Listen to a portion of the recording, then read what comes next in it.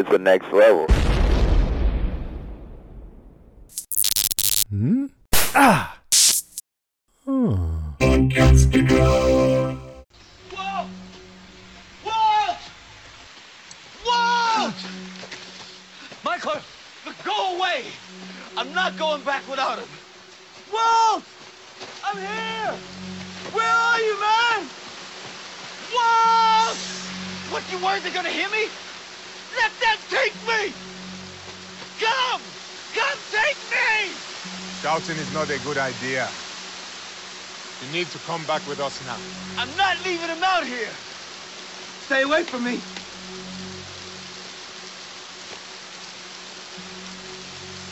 I know they took your son. But you have no idea what these people are capable of. And they will not be found if they don't want to be. They took him right out of my hand. Right out of my hand. I'm not going back without him.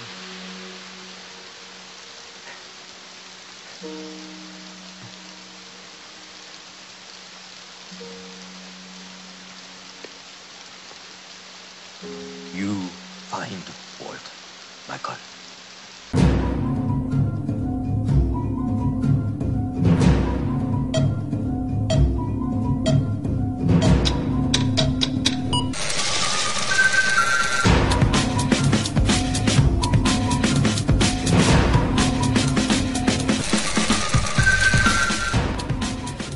Welcome everyone into yet another episode of We Have to Go Back, Lost Revisited from the Next Level Podcast Network. I am Ben Beck. And from the Podcastica Network, I am Kristen Howell. This week we are covering Season 2, Episode 5, ... and Found. I love the title. Yeah. I'm surprised it took them until Season 2 to use that title, to be completely honest with you. Well, they needed the right plot or the right episode. I'm not sure this was the right episode. No, that's what I mean. They needed the right episode. I don't know if this was the right episode to use that anyway. So I think, you know, maybe a couple episodes from now when Michael ends up finding Walt or finding the others, maybe you could have used it. This episode should be called ... and Found, aka filler episode. Yes, because that's certainly what it is. Unlike every like every other episode, we're gonna do this. We're gonna try to do this. We usually bring in our top 5 points, but I'm struggling. We might not have 5. No, I don't think we're going to have 5 for this one. So we'll bring up as many as we can, as many as we can discover and discuss them in more length as we go through. This is a spoiler-full podcast, so just be aware of that as we do talk about, obviously, the episode, and a lot of times we go forward in the seasons and the series to talk about that more. But other than that, oh, you know what? I did want to start with something this week. We ordinarily, because this is a Lost podcast and Lost has been off the air for a number of years now, there's not really any news that pops up about Lost. However, there is an article this week of something that did pop up. That's true. I saw it. You did see it. Oh, okay. I didn't know if you did see it or not. I did. So for anybody that doesn't know, the TCAs were this past Tuesday. Anybody who doesn't know what the TCAs are, they're the Television Critics Association. It's a point in time where they get together, all the studios get together, ABC, CBS, they announce renewals of television shows, talk about new premises of TV shows coming up, and the idea of a Lost reboot did come up during this year's TCAs. And they did say, while it is not actively in development, ABC is not against the idea of a potential Lost reboot sometime in the future. Which I think it's great that that's something that they're open to, but I am more interested in original material. The reason why Lost worked was because it was original. I think it's okay to maybe create a new show that could be inspired from Lost, but I don't think we need a reboot. Do you? I think I think a reboot is not necessarily the best idea, because when I hear reboot, I think it's the same premise just with different people. Maybe It's the same story just with different people. I would like to see a continuation of, maybe, because we do know that, by the end of this, Hurley is on the island with Ben. Maybe we could see a potential spin-off that could come from it, but I don't think a reboot is necessarily the best idea. I could see a show dedicated around Vincent and call it the Vincent Chronicles.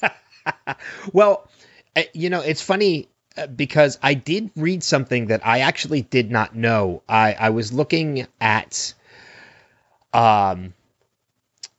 in an article of actors, where are they now, from Lost, and one of the things that popped up was where Walt, Malcolm David Kelly, is at this point, and he's still very active in the acting community. And I think he's part of a musical act now too.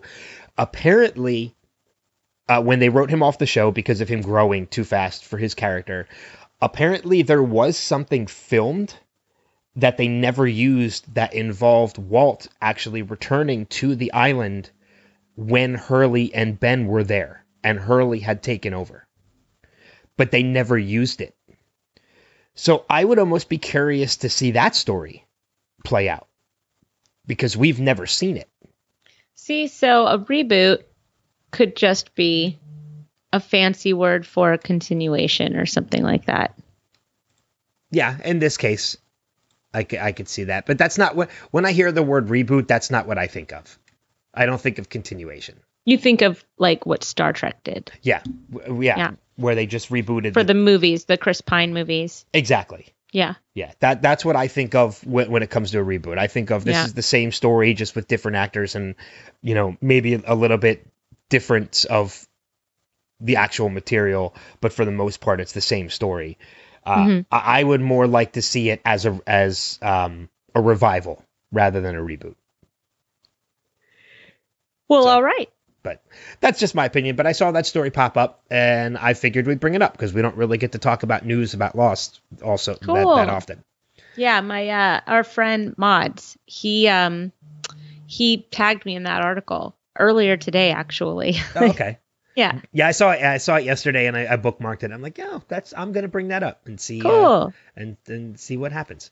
But Very I think, cool. I think Carlton Cruz and Damon Lindelof have both expressed interest in bringing the series back in one way, shape, or form. So, with ABC looking forward to it, with behind the possible idea too, who knows? Maybe sometime in the next couple years we could see it happen.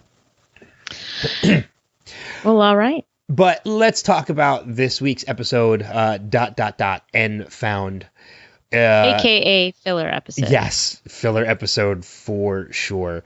I'm telling you right now, I don't have 5. Well, while we were talking before we started recording, I did get a few extras, but they're very small. Very small.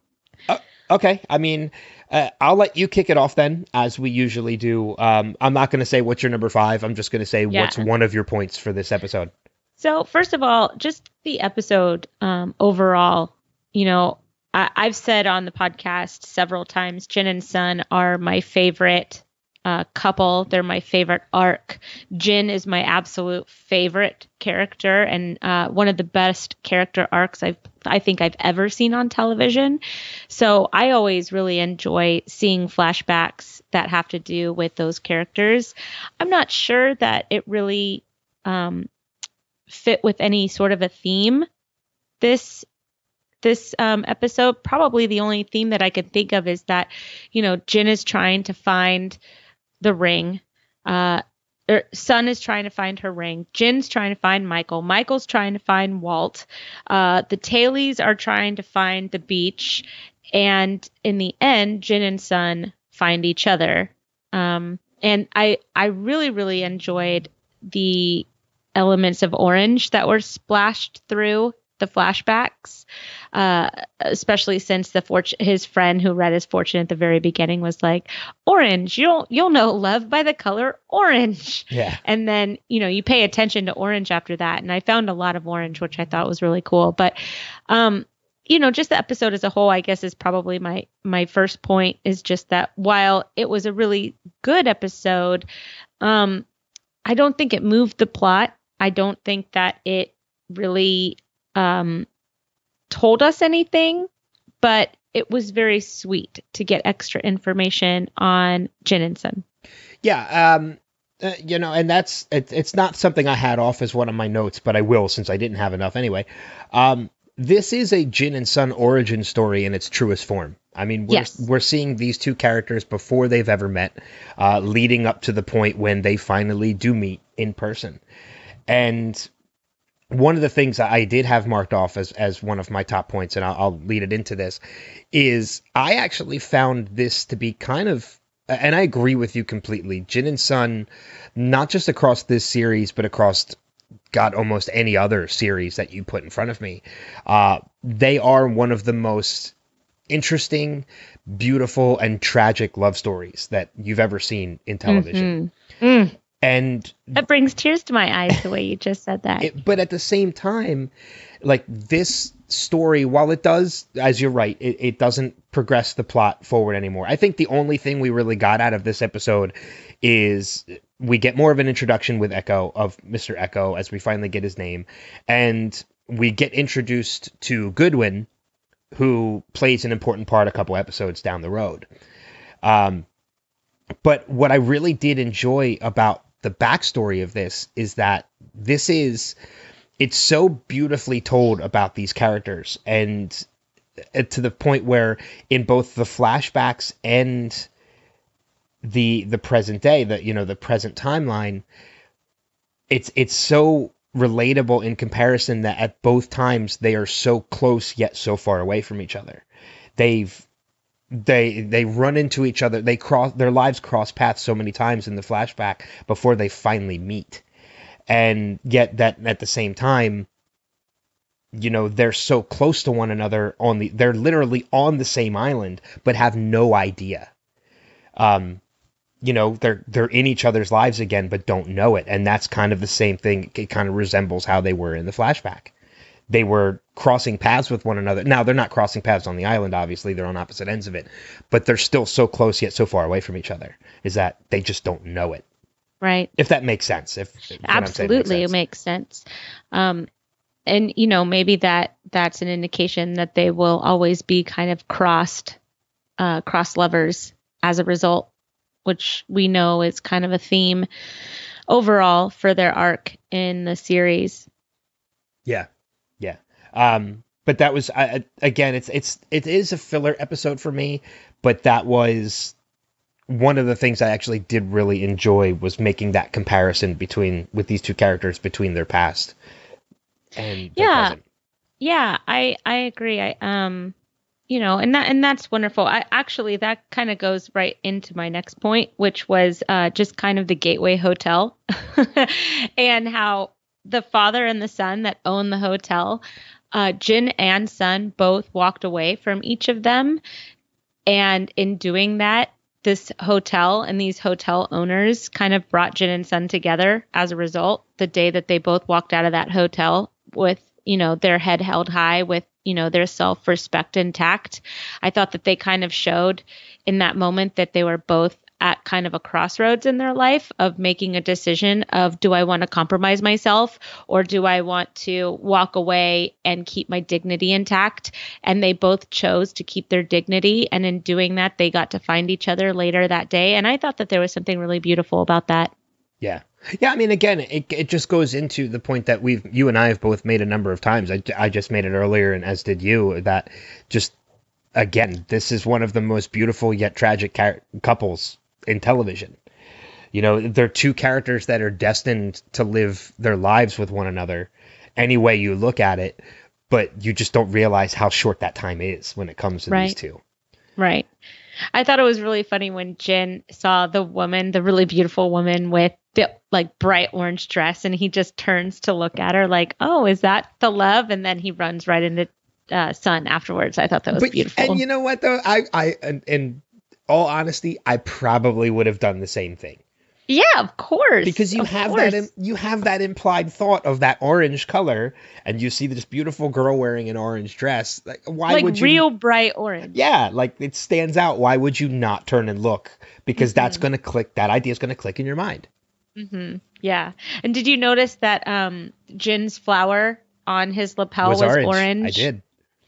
And then there was something else that was orange. I think it was Sun's scarf when she first walked in was like a rust color, which is like in the orange family. Okay. And the pin that she put in her hair getting ready for the date, that was also orange. Oh, so you picked up on a lot more orange than I did. The flower was really the only thing I picked up on. Yeah, I thought that orange was kind of splashed in there very nicely and subtly. Yeah, subtly. I'm really tired. I'm so sorry. I've got 2 sick kids and a semi-sick husband right now, so I'm kind of running on caffeine and adrenaline. That's all right. You don't have to apologize. If I sound subdued to the listeners, I apologize. Well, I mean, and again, too, there's really not a lot to talk about with this episode.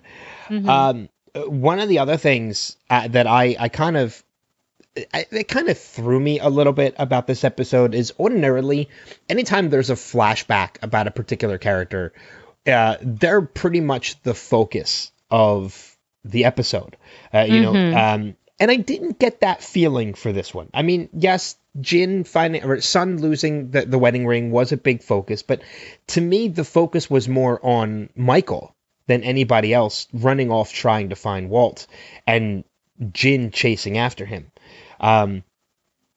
So for me, I felt like throwing the Jin and Sun story into this episode felt a little awkward to me. Don't get me wrong. I liked getting that, but it just didn't feel like it fit with this particular story of what they were telling in the present day. Oh, I agree. I was trying to find a way that they connected, and I think the only way that I could find that they did connect was that Sun was trying to find her wedding ring. Jin is trying to find Michael. Michael's trying to find Walt. And in the end, Jin and Sun find each other. That's the only connection I could really find.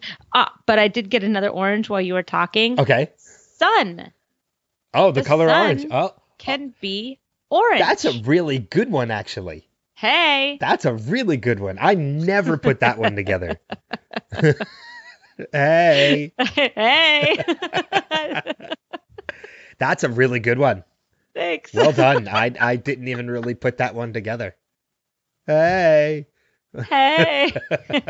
I feel really excited all of a sudden. You got your boost of energy back. No, I didn't, but that's good. I'll just jam the pen in my thigh and I'll just wake right back up. What's your next point? That was my next point, was the whole awkwardness of the not knowing where that backstory, not feeling the proper meld between the backstory and the actual story being told. Yeah, it was a pretty kind of cumbersome episode. You know, lots of parts that they wanted to try and put together to make a picture, but it was like they had 2 different puzzles and they're like, well, that kind of makes a picture, so let's run with it. Yeah, these pieces kind of fit. Like the shapes fit, but the picture looks a little wonky. That's an even better analogy. Yeah, the pieces fit together, but the picture's kind of off. Yeah. So yeah, that's a good way to describe it. Yeah, thanks. What's your next point? So my next point is Ana Lucia sucks. Yeah, God, yes. I'm so glad that we agree on that. Yeah, I'm always looking at ways that I can call out Jack for the travesty that he is.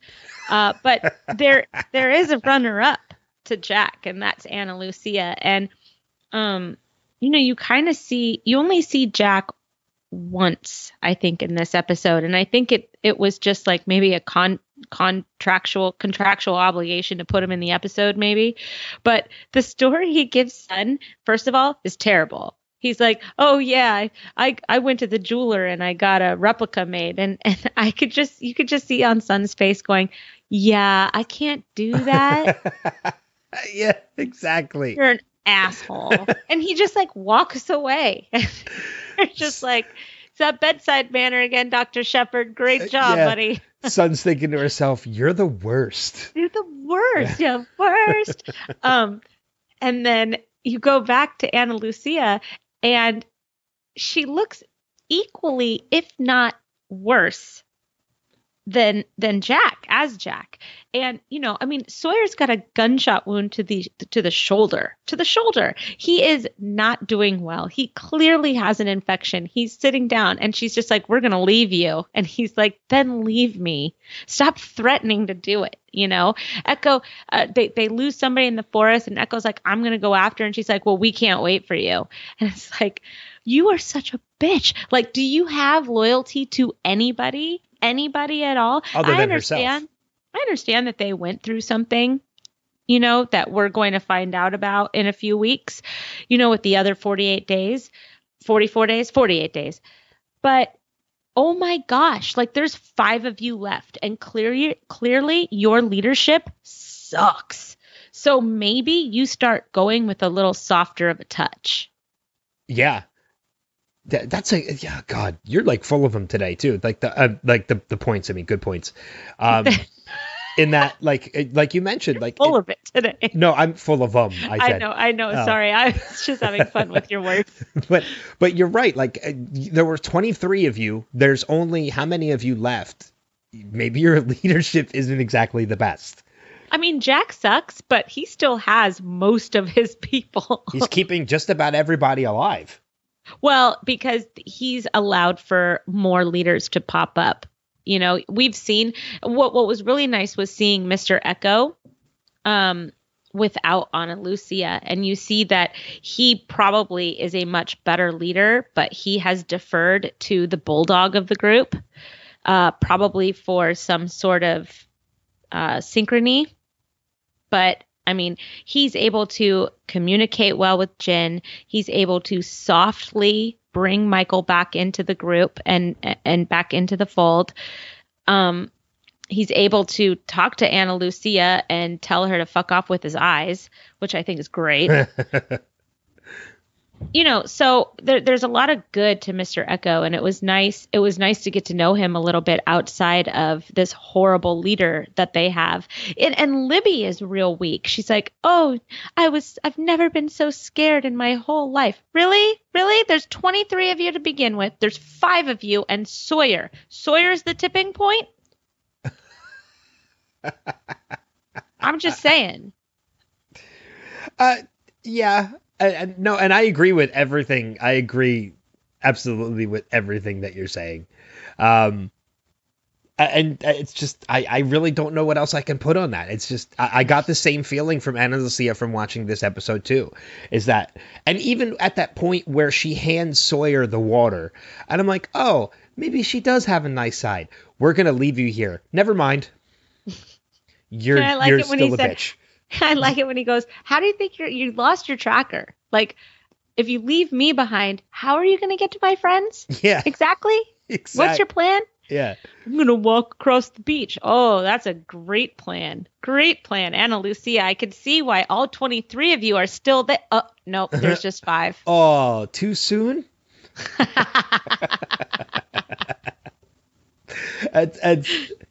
She's just a horrible person, and I'm kind of thankful at this point she doesn't last too much longer. Spoiler. Well, thankfully she does have a little bit of an arc, which is nice. I mean, we do soften to her later, but she's got a rough beginning. She's got like a Grace from Manifest beginning.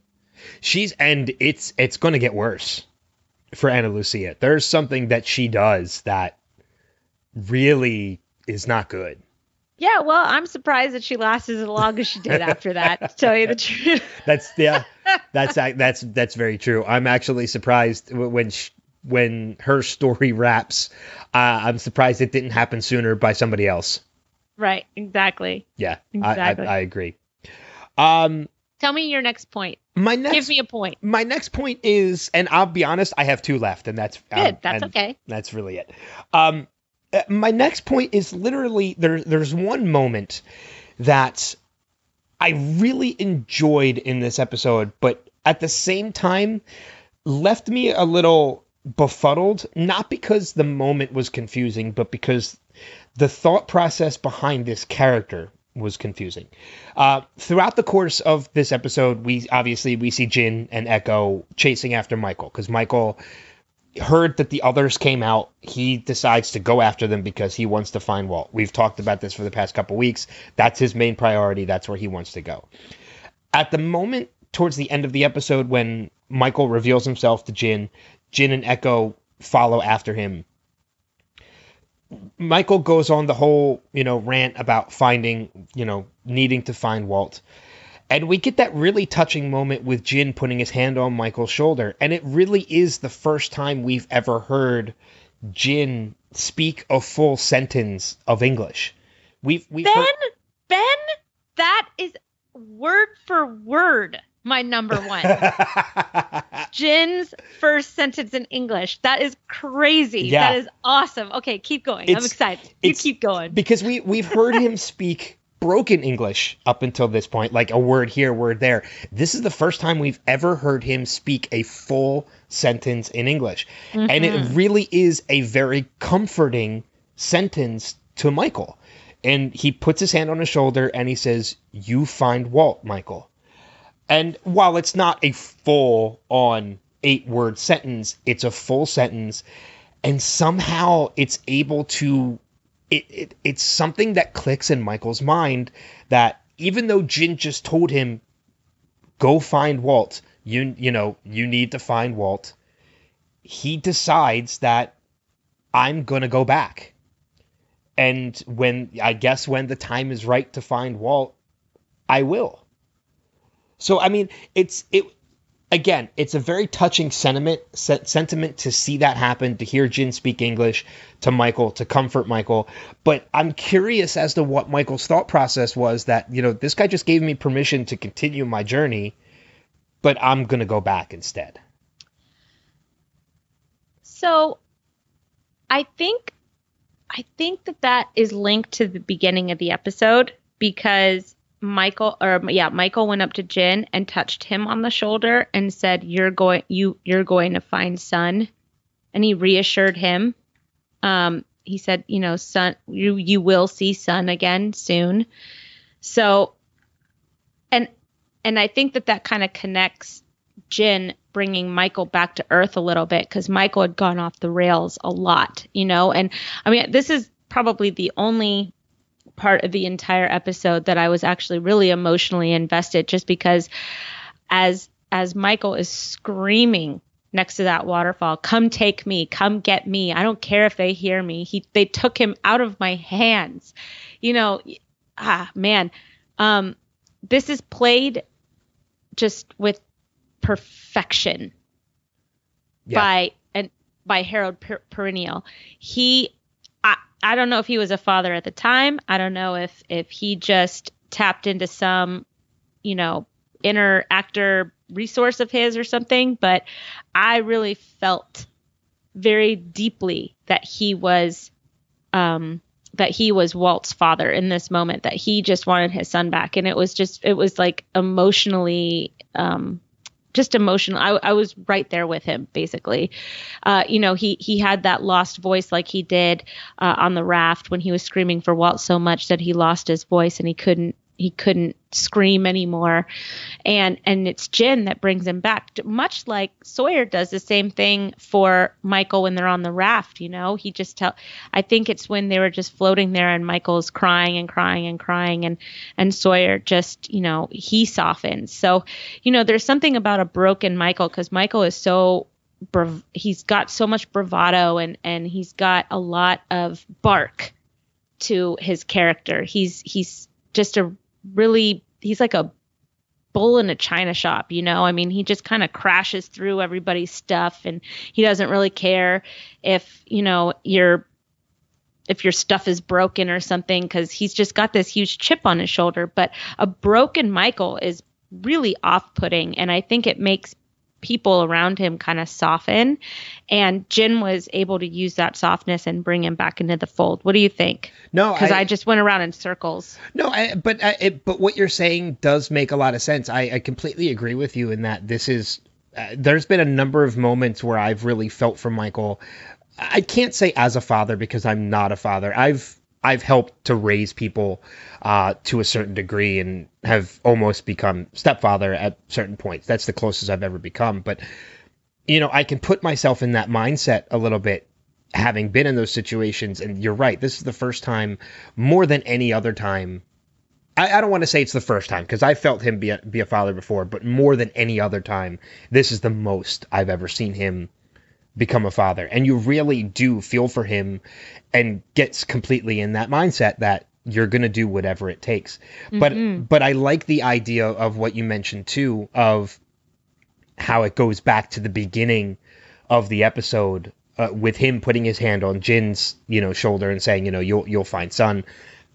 We'll find our way back. And you're right. I think that's one of those things that maybe that's what it was, and that kind of clicked in his head, and he remembered that moment of him kind of putting Jin at ease, and that's what put him at ease the same way. Oh, that's really observant. So Jin basically used Michael's tactics on him when he needed it. I like that. I really like that. That's really cool. Yeah, that's I didn't see that until you brought that up. I didn't. Ben, we're such a good team. I wasn't able to tie that together, but that's pretty much my. I've kind of come around on that, and I think that's a good. I think that's a good observation. Is that Jin kind of used Michael's own comfort to comfort him. Mm-hmm. So Jin's the best. He is.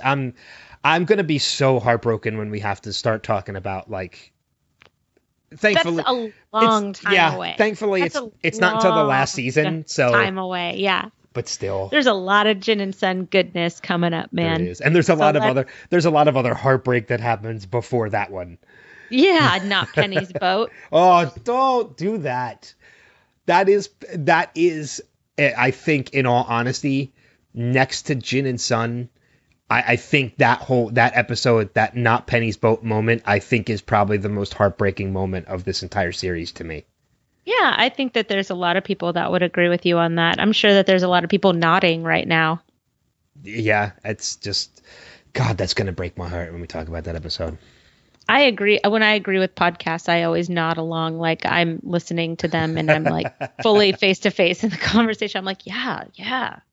So you mentioned that was your number one. Did you have any other points besides that? I just thought that the scene between Hurley and Sun was really cute. I'm glad you brought that up because I have a note about that too. Well, I just love it that they're just sitting there waiting for Vincent to poop. Another episode of the Vincent Chronicles. I only have one more point, and it kind of ties into that, but I want to let you finish if you had anything else. The only thing I wanted to say was I love that Hurley can take a terrible situation that nobody was making Sun feel any better about just by, trying to comfort her. And it's just trying to watch the dog poop and Hurley just trying to find out, are you in the good Korea or the bad Korea? Did you have a dog? Like, he's trying desperately to just keep her talking, and he's just so kind and wonderful. And I don't see how anybody could ever hate Hurley ever. Well, and what I love about that interaction too, and I'll use this to kind of lead into my final point. Cool. Is I equated Hurley to a particular character, and you'll get this when I'm talking about it. But when he's talking to Sun about how his dog went into the drawer full of Smarties and ate a handful of change, and he pooped out $1.35. No, he crapped out $1.35 in nickels. $1.35. There's this look on Hurley's face, like waiting for Sun to laugh. Like, it's funny, isn't it? And the only thing I can think in the back of my head is waka waka waka. Like, Hurley is literally the Fozzie Bear of the island. Like, you know, like, you're gonna laugh, right? That's funny. You're gonna laugh, right? Like that. He is literally the Fozzie Bear of this group. If there is any time that Sun was going to laugh, it was that time. So, that should pretty much sell it for you. Yeah. But it leads me into my final point of what I feel like the majority of this episode, and I really did enjoy this part of this episode. This episode, while it's kind of a bunch of broken up stories, or 2 or 3 stories broken up, trying to piece it together, as we mentioned earlier, this episode really is full of a lot of great interactions between characters. Mm-hmm. The Locke and Sun scene is really great, too. Oh, my God. When Locke walks up and just says, "Bad day," like, I chuckled at that. Like, you see her tearing her plants out and out of the ground looking for it, and he just walks up, "Bad day." Like, and he made her laugh because she goes, "Did you see?" And he goes, "What? You tear up your garden?" "No, I didn't see that." Yeah, exactly. And he always knows, like, what to say about particular characters, or to say to particular people, almost like he's a natural at comforting people. You know, we've seen him interact with Charlie when Charlie was going through withdrawal. He's kind of talked to Kate in certain situations. He's just a natural at speaking to people. One of the loveliest scenes of the entire season 1 is when him and Claire made the baby bassinet together. Exactly. But 2 of the other interactions that I really loved from this episode actually both involve Jin. The first one naturally. The first one is when Jin, Ana Lucia, and Bernard are fishing.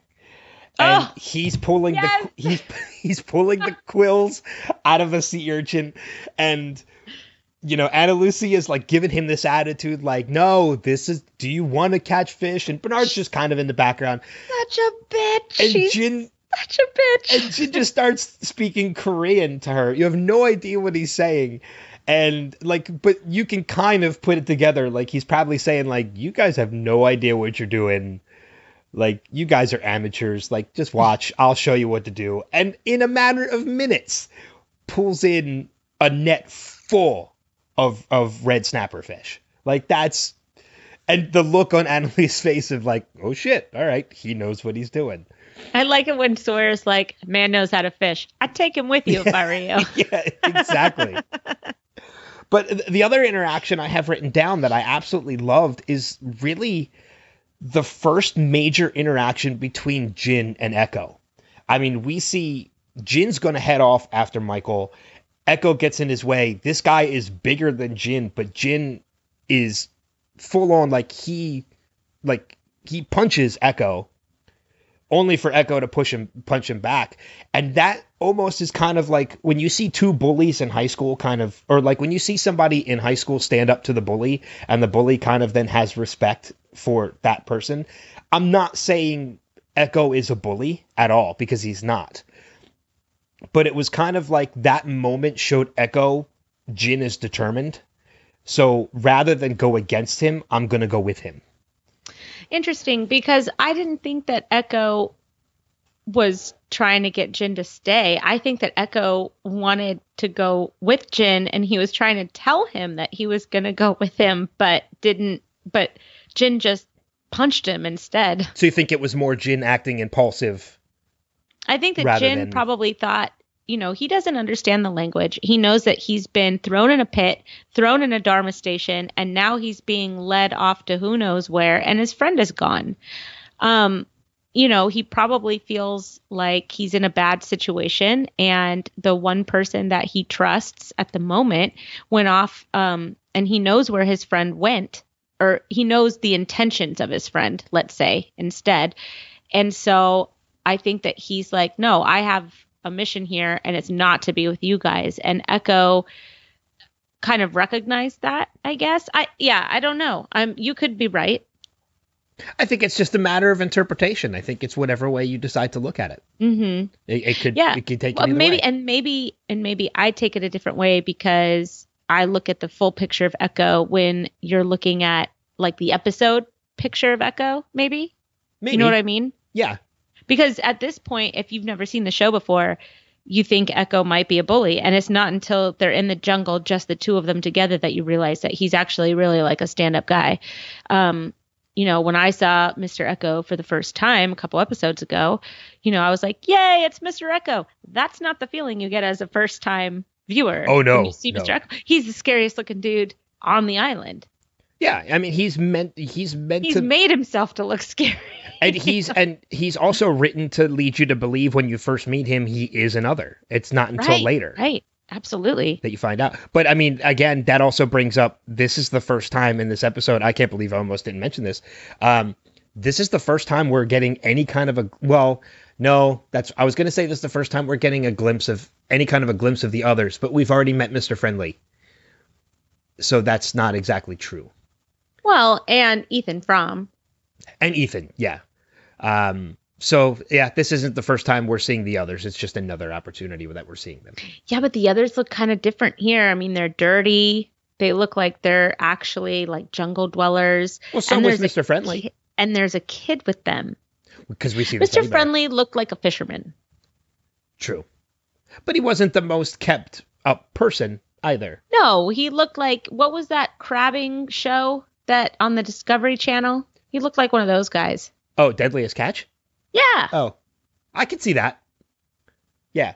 Yeah, I mean, he's bearded up and everything, which we find out later is not real. Right. But yeah, you're right. Like, we're seeing these guys are in bare feet and like tattered pants and things like that. And you're right. We find out this is the first time, however, that we're seeing that there is a child with them. Yeah. Well, and I think we find out later that the part of the 23 of the tailies were children. Yeah. Well, right? Yeah, because we find out that some of them, I think some of them... The children were taken first. Yeah. And they've actually, I think some of the tailies actually joined the others. That is crazy. Because we do end up seeing the stewardess again, the flight attendant again.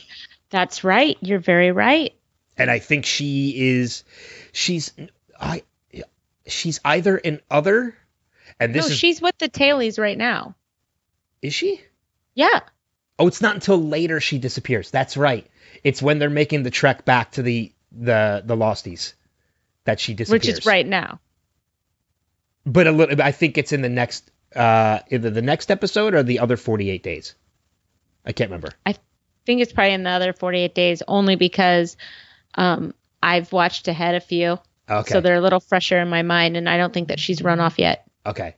But it's interesting because I can't remember with her if she either becomes an other, and this is really going to throw people off if this is your first time watching through the series. I'm sorry, because we've never mentioned this yet before.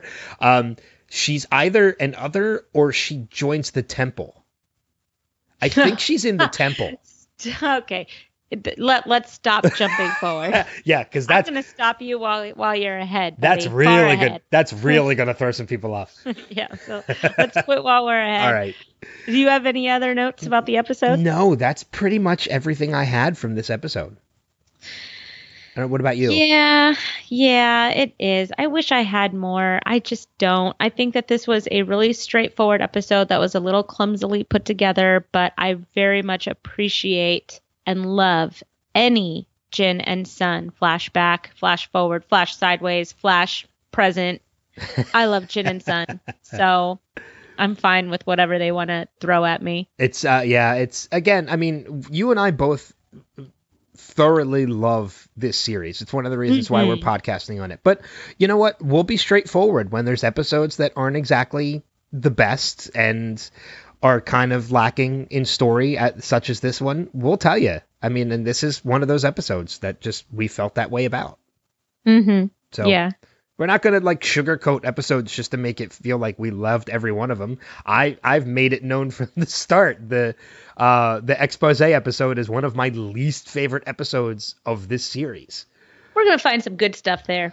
Oh, God. And you know what really ticks me off, too, is I saw... I know what you're about to say. EW put out an article of like the top 12 most essential episodes of Lost that you should watch, and Expose was in that list. I'm like, no, I don't like this list.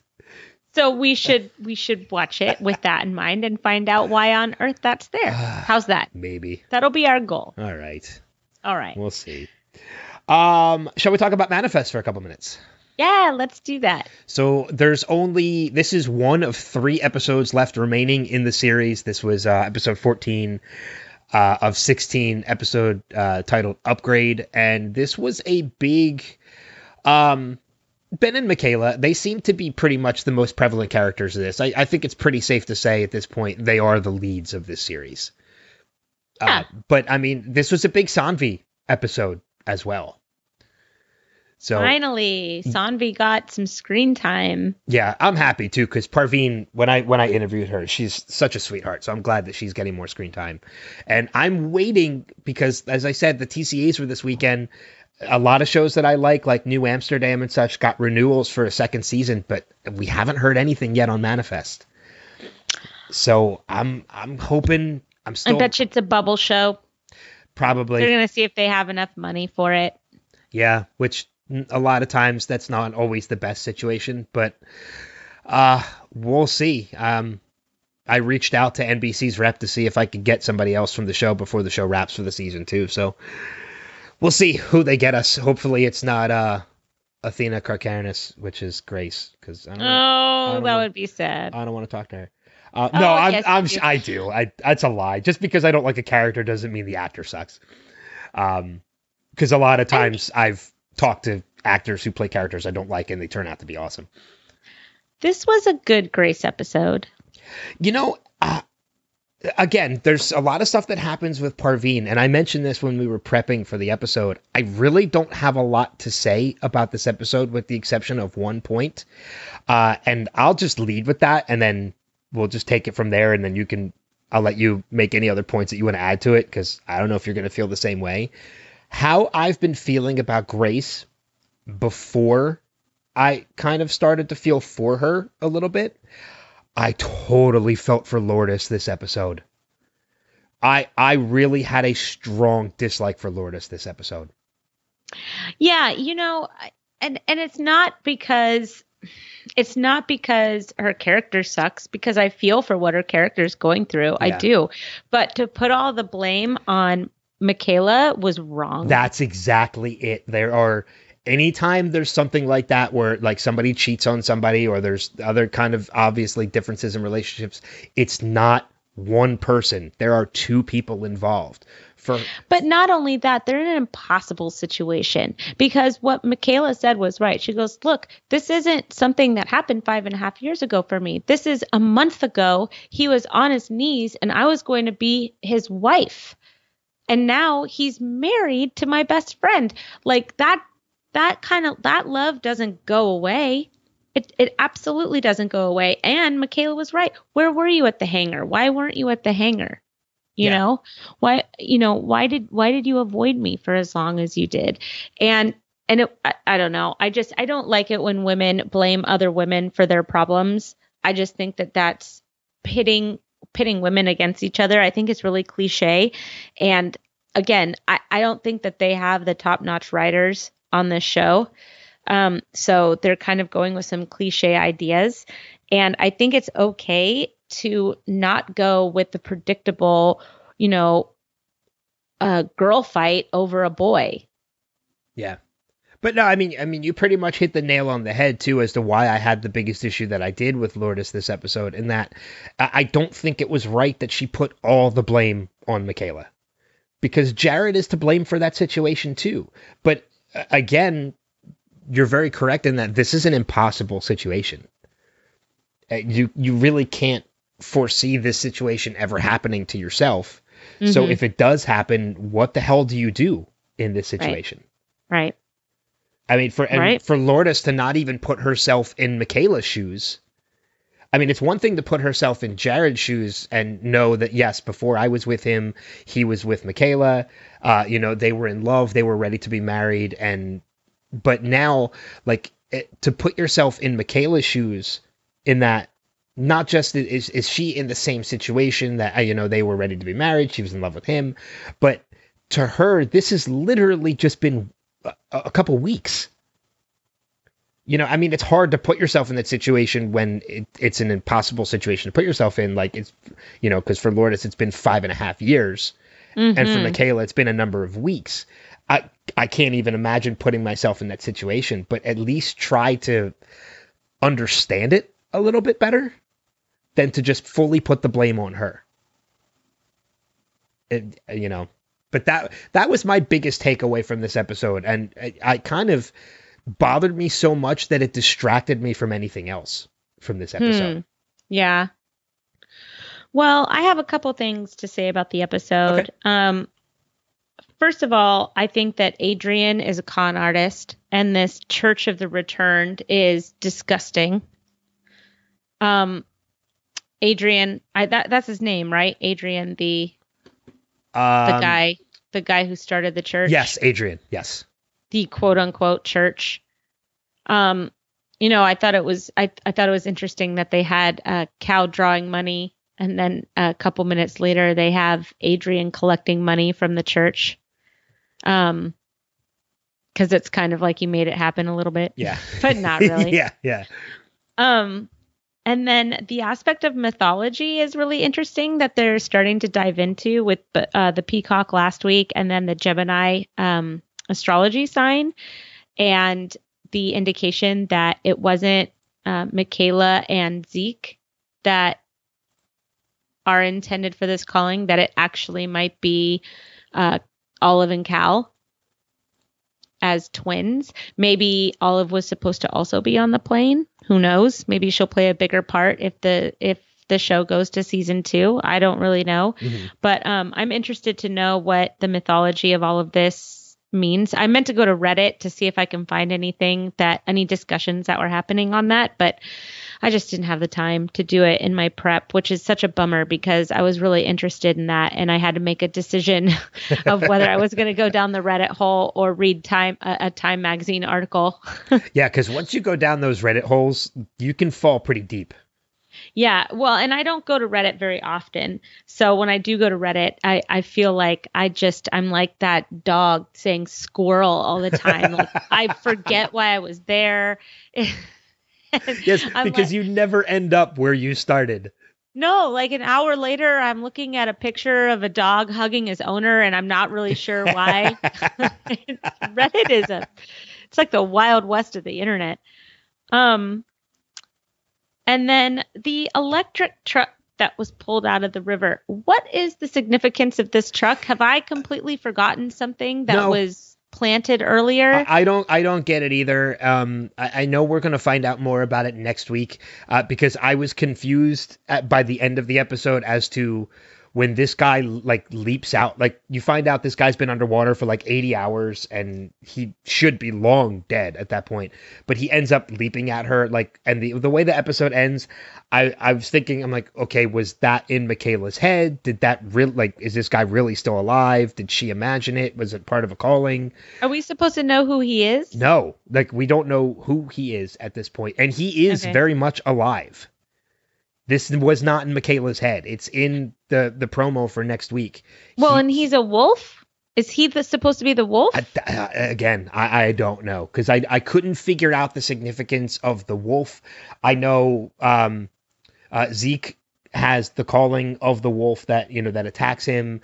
Cal is able to draw it, and his drawing of it is actually attacking Michaela and not Zeke. And then this guy leaps out at her like the wolf does in the calling. So maybe he's going to have a wolf tattoo on him. I have no idea. I'm really confused about this at this point. Yeah, I don't know. I still don't understand it. And everybody looked real worried about Cal's drawing. I will say that I really like Zeke, like a lot. I think he's a great new character. I don't think that there's anything that is sinister about him, which makes me really happy. Excuse me.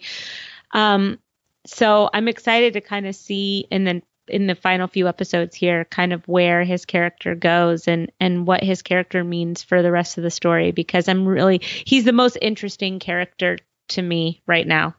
And I think what's really great about his character and what really makes it intriguing is that he brings in this whole new element of whatever it is that's causing these things, these callings, and whatever ties all these passengers of this flight together. He is an outside element of this because he's going through the same things, but he wasn't with them.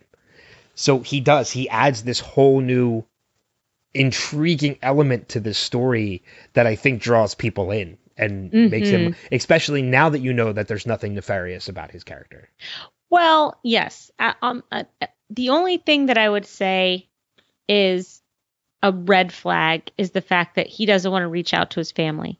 Now, I don't know if that means that maybe his mother is the major. I don't know, right? Ooh, I mean, that would maybe be an interesting twist. Something crazy. I don't know. But I mean, he has no interest in reaching out to his family. And that would be probably the only red flag that there is about him, other than the fact that, you know, he survived for a year and a half in a cave. That would be a very interesting twist to this story because we don't know the major's name.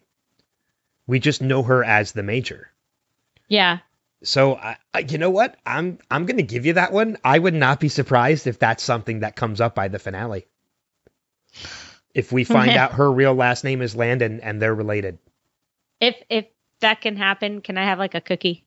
I'll send you like a dozen. A dozen cookies? Yeah. Okay, you heard it here. Because you'll deserve them for making that prediction.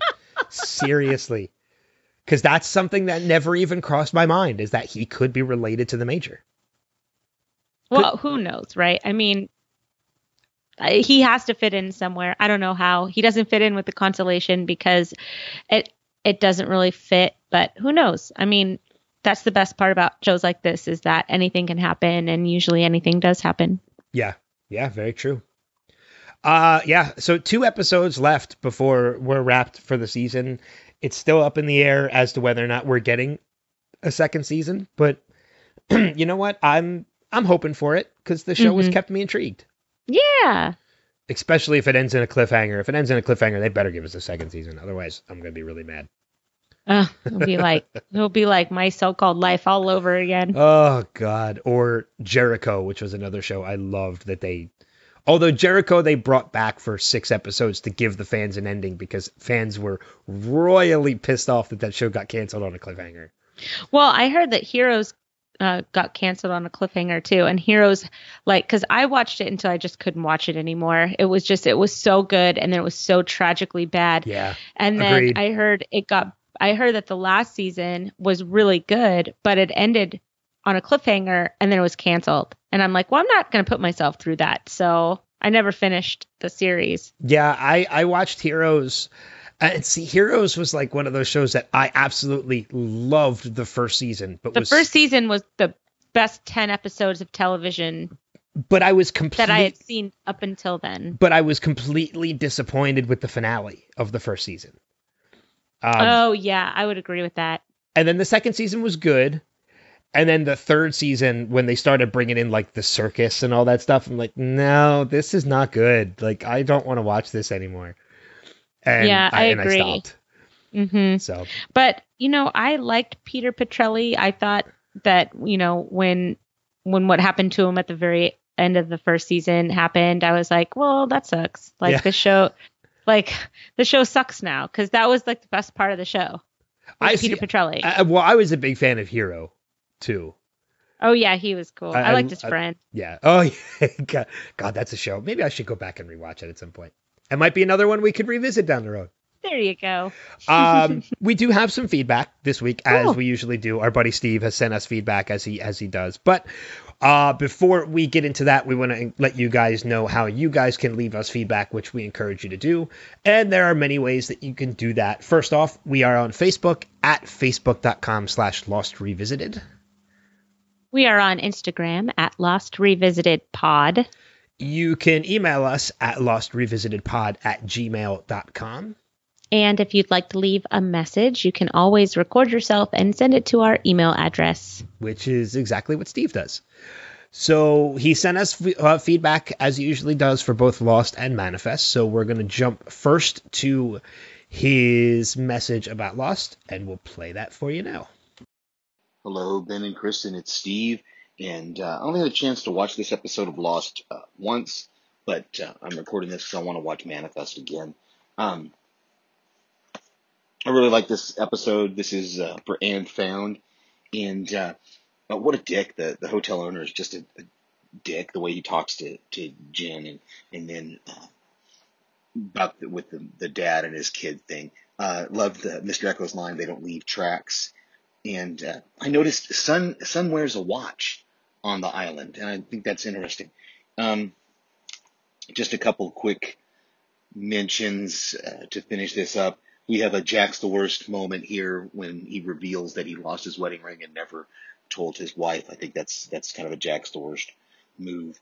And then we get, again, Jen fishing. We've seen this before, but just really, really cool. So short one this week. Talk to you later. He agrees with me. He does, and that made me laugh. Him, we have a Jack's the Worst moment. We do have a Jack's the Worst moment. Steve made me laugh too when he's like, the hotel owner, what a dick. Yeah, because he is. He really was, yeah. So, yeah, I mean, again, not a lot to say this episode, even from Steve. So, but, you know, it is what it is. We're going to have those episodes from time to time. So, nothing wrong with that. Let's jump into his feedback for the episode of Manifest, and we'll play that now. Hello, Kristen and Ben. This is Steve, and just had a couple thoughts on Upgrade from Manifest. I did suspect that Cal was starting to distrust Zeke at the beginning. I was fooled by that, to see, not just realize that he was just worried about his visions coming true or causing them to happen, but of course, we knew at least one of these marriages was going to have to implode for this show to proceed, and I'm afraid that Des or whoever it was that said last week that Grace may end up being sacrificed. I'm starting to fear that now, because they are making us like her again. They are getting her more involved, and the thing about the twins, that was interesting. And I'm sure we're going to see more of this Church of the Returned with Adrian and then the Major, of course, realizing that Cal is more important. So it's getting good again, and I'm excited, but also I hate the fact that we don't know yet officially if we're getting a season 2, and how are they going to end this season in just a few more episodes. Talk to you later. Aw. Yeah, I'm glad to see we're not the only ones concerned whether or not this is getting a season 2. Mm-hmm. Yeah. We're kind of like, oh, okay. But yeah, I mean, the twins thing, maybe I need to go back and rewatch it, because I do remember it being mentioned, as you brought it up too, but I don't remember a lot about it. So this might be a time I need to go back and rewatch Manifest again. I mean, it was real short. It was with Olive when she made her little poster board of the 2 mythology calling signs, and maybe that's going to be kind of her calling, and her contribution to the cause is going to be kind of her knowledge and her know-how around mythology and how that works. Yeah. Yeah, and I think it very interesting too. I completely forgot about the whole aspect of Dez's prediction of Grace being a potential sacrifice. That's okay. Yeah, I think I'm okay with it, but we'll see. We'll see how it plays out.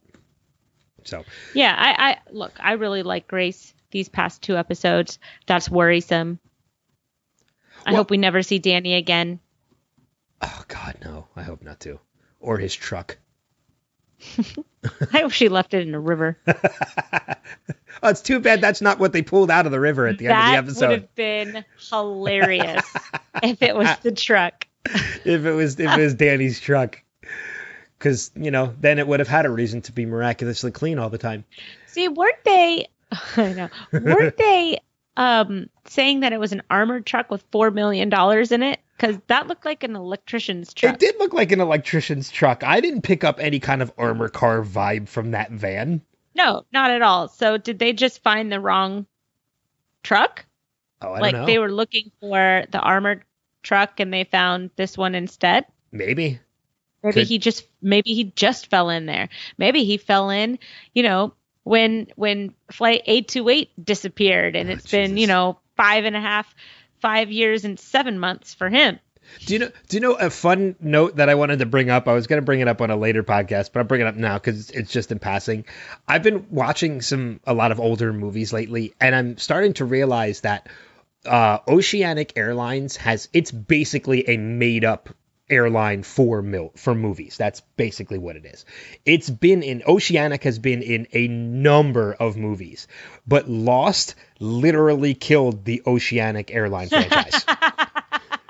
Because it has not shown up ever again since Lost. Oh, that's funny. In anything that I've seen. Like it has funny. been an airline literally where terrorists have taken over airplanes. I mean, it's been some normal flights too, but like the movie Executive Decision with Kurt Russell, terrorists take over Oceanic flight, whatever. But it took crashing on an island in Lost to kill the Oceanic airline, which I just thought was a lot of fun. Or it's just become so iconic now that they're like, why are they using Oceanic anymore? Isn't that the Lost plane? That could be it. It could be that just it became so synonymous with Lost that they kind of just can't use it anymore. Yeah, Oceana. Or it's Oceanic. It's Oceanic. Yeah, Oceanic. Because there's a cruise line called Oceana. And my parents went on a cruise last year for their some wedding anniversary. I don't know. I've been on an Oceana cruise. Right. So, but when they went, I was like, oh, I think you should go on there.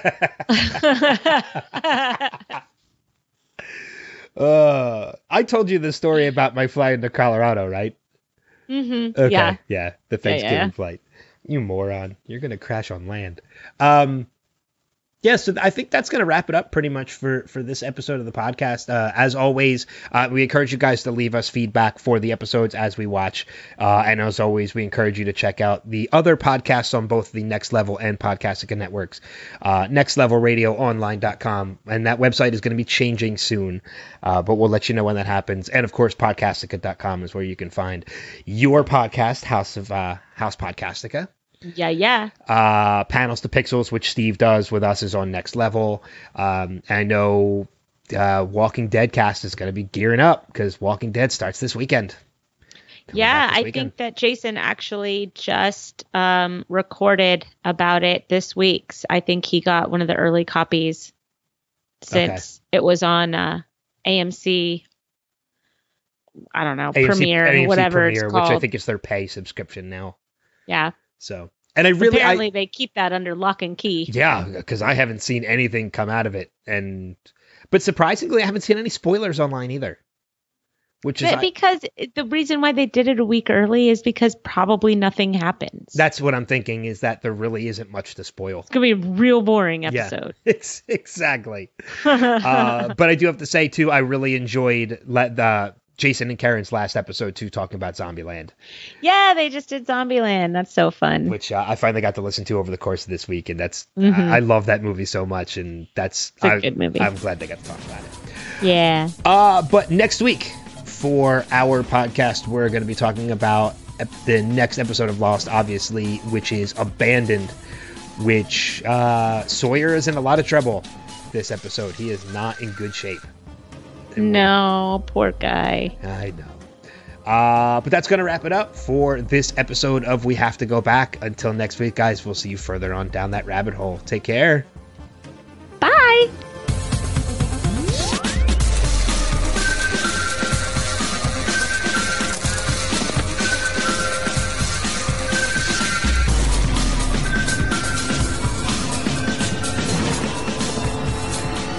We have to go back, Kate.